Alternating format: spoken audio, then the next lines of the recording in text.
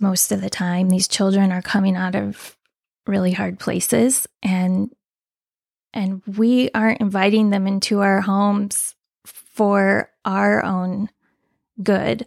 We're inviting these children into our homes because they have a need, and we want to meet that need. And so these kids are able to spend time in your home and see what stability looks like, and see what unconditional love looks like, and healthy relationships, and really to see what God looks like. And even if they leave, and that's devastating for you as a parent, they will always carry that with them.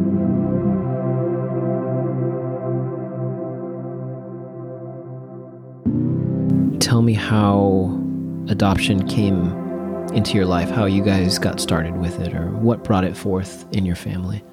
Okay, yeah. So we were married very young, and we did wait a few years to start trying to start a family. And it ended up being a long journey, and it took almost 4 years to conceive our first child.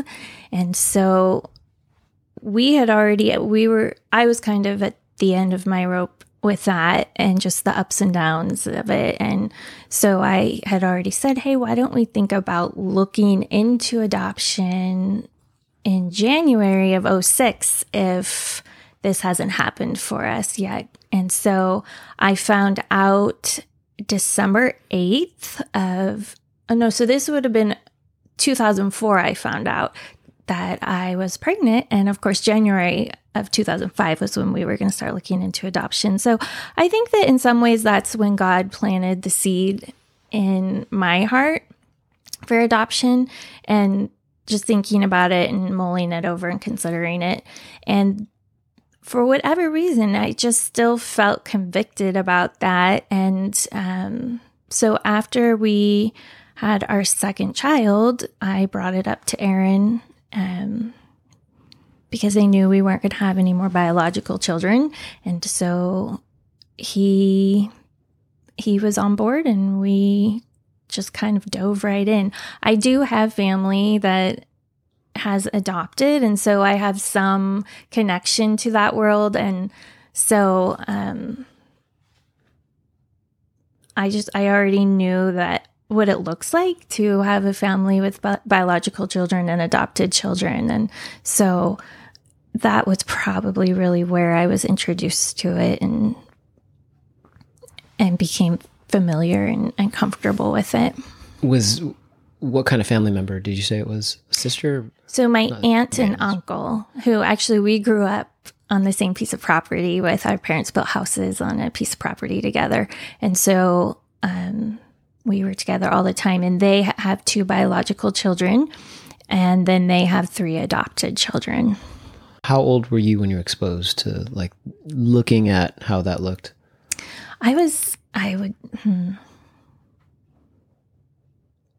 Pretty young, because their oldest adopted child is now in his mid-20s, and he was a baby when he came to them. Do you remember any thoughts that you had when they started the process, or was it something that you even considered, or was it just something that was just sort of, well, that's kind of normal?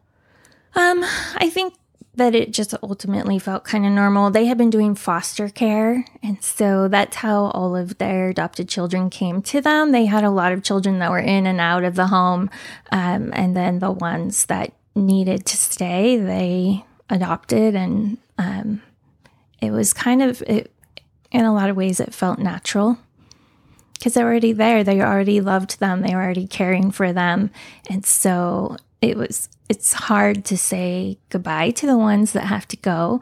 And so I saw what that whole experience was like. And do you think that made an impact on your future decisions to pursue adoption or fostering?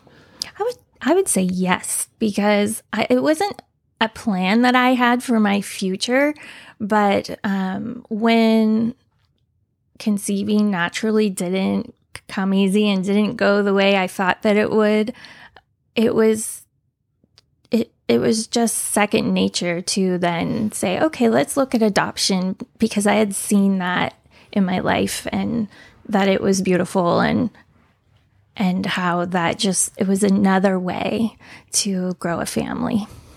So all the beauty aside, having gone through it, that there's definitely some challenges. Mm-hmm. So when you started the process, what were some of the hurdles you had to kind of get over to proceed on with the process? Well, one of the big ones was the paperwork. It felt so overwhelming with that first adoption. And it took us a long time to get through it. It didn't need to take us that long. I think I procrastinated a little because it just felt like a lot of work. And I already had 2 little ones at home. And so that was definitely an obstacle.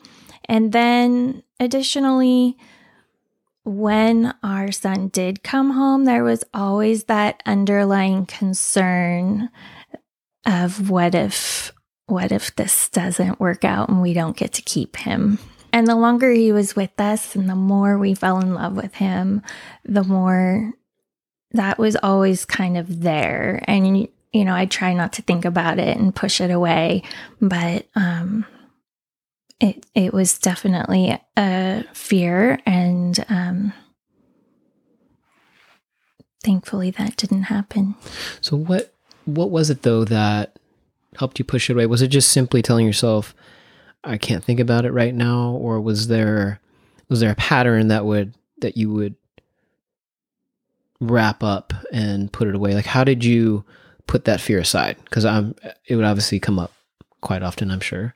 Well, I'm not sure how to answer that other than he was already with us. So worrying about that and stressing over it didn't serve a purpose. It didn't help anything. And I almost think it was like a coping mechanism to just push that away every time it came up for me, because I just didn't want to think about that situation, the what ifs, and what that would feel like and what that would be like. At what point did you decide that we should do this again? So our story is interesting and a little bit unique because we had a long process with Morgan. And so we had finalized in July, and we were just enjoying that. And we were enjoying not having social workers in our home several times a month and all the paperwork that you're doing all the time. And we had talked about the possibility of adopting again in the future, but we weren't even discussing it at this point. And I remember I was up on a ladder and I was painting the wall in our living room, and the phone rang. And the machine picked up, and it was our social worker from the adoption agency that we had used when we adopted Morgan. And she wanted me to call her back right away. And I couldn't scramble down the ladder fast enough. And honestly, I figured it was that there was a sibling on the way. That was my immediate thought. But she called and said they had a baby girl, and she was Native American, and they needed a home for her. And with Native American babies, they can't be adopted into a home that's not ICWA certified, which ours, because Aaron is a tribal member, we qualified for that. And so Morgan's social worker with the county thought of us right away and gave Scarlett's social worker our information. And so that was something that we discussed briefly, and we said, okay, Lord, we're going to trust you on this. And we jumped right back in, and it was just kind of this hurricane of how fast can we get through all this paperwork and get licensed again. And it was definitely a much faster process, and she came to us very quickly, and her adoption went very smoothly. It was just the standard 6 months that you have to wait after placement, and there were no appeals, and it was all very straightforward and easy, quite frankly. So how much time had passed between Morgan's finalization and the phone call for Scarlett? It was less than 2 months. It was really fast. And they were both babies. They were both 1 at that time. So it was a lot for me just as an individual. But it was also special. It was, in a lot of ways, it was like having twins, and they were pretty cute. When you got that call, what was the conversation with Aaron? Like, because that wasn't really on your radar. You said that, well, okay, we're enjoying having no social workers. We're enjoying the finalization of Morgan. Is just like, we did it. And then, 2 months later, you get a call. What was it for you guys that were like, yeah, let's just go for it? So Aaron had said in the past that if we were to consider this again, that we already have 3 boys, and that he would want, if we adopted again, for it to be a girl. And even initially when we were adopting Morgan and we were in child search, he really had a heart for the Native American children, because so many of them get stuck in the system because there aren't homes for them. And so they just grow up in foster care. But you're not allowed to seek out these kids. And so that was something that he really wanted to be able to do, was to give a home to one of these children. And so it felt like all the pieces came together, and it just felt like a God thing to us. And one of the reasons that we love adoption and that we wanted to adopt is because there's so many children out there that are in need of a loving, stable home. And we had room in our home and in our hearts for more kids. And so it's very difficult to say no. It's hard to say no when you hear of this precious child that needs a place to go, and we could provide that for her. So that was it. It was just hard to imagine saying no, sorry, we just couldn't. Yeah, I feel like that's what adoption does to your heart. It softens it, especially when you've gone through the process and you see yourself on the other end and looking back and seeing where God showed up in all these different places. It's almost as if you cherish that time, and you're like, it's almost like spiritually you long for like those times when God is present and God is doing things in your life. Those are times that many other people have said that their faith has grown exponentially, where when you step into especially a space that you truly don't have control, where you don't really have any control. It's really this child in the system, and you're hoping for a great outcome, but there's nothing you can push or work towards to make that a for sure thing. I mean, you truly are dependent on God doing what He says He will do, which is take care of the widows and the orphans, and take care of you as a family, and have your best interest at heart. But the dichotomy of that is that we don't know if the best thing for this child is to stay with us. Mm-hmm. We think it would be, right? But we don't know for sure. And we also don't know that what God's plan is for your family. Is it to go through a hardship and to grow yourself in certain areas, or is it this great, victory? So that's what probably the hardest thing about even being a Christian is that you don't know what God's up to. He's up to so much. He is after your best interest, but at the same time, we don't know. Honestly, we don't know what we need sometimes. We think we need this. We think this would be the best thing. but that's not always the truth. That God may have something totally different. Right. And so, what would you say to someone who struggles with your initial fear, which is, I'm afraid that if I let someone into my heart or in my home, that they'll be ripped out, and that would be too hard for me to deal with. So how would you encourage someone who might be on the fence of going through the foster adoption process, but that's like their hang up? And it's probably the classical hang up that I couldn't do that. It's too much of an unknown for me to do. So I feel cautious in answering this because I haven't experienced what it's like to have a child placed in my home and to love this child deeply and then to have them removed. And so I don't ever want to minimize what that must be like for people who have been in that circumstance. However, I do have some things that come to mind, and one of them is that a lot of times, most of the time, these children are coming out of really hard places, and we aren't inviting them into our homes for our own good. We're inviting these children into our homes because they have a need, and we want to meet that need. And so these kids are able to spend time in your home and see what stability looks like, and see what unconditional love looks like, and healthy relationships, and really to see what God looks like.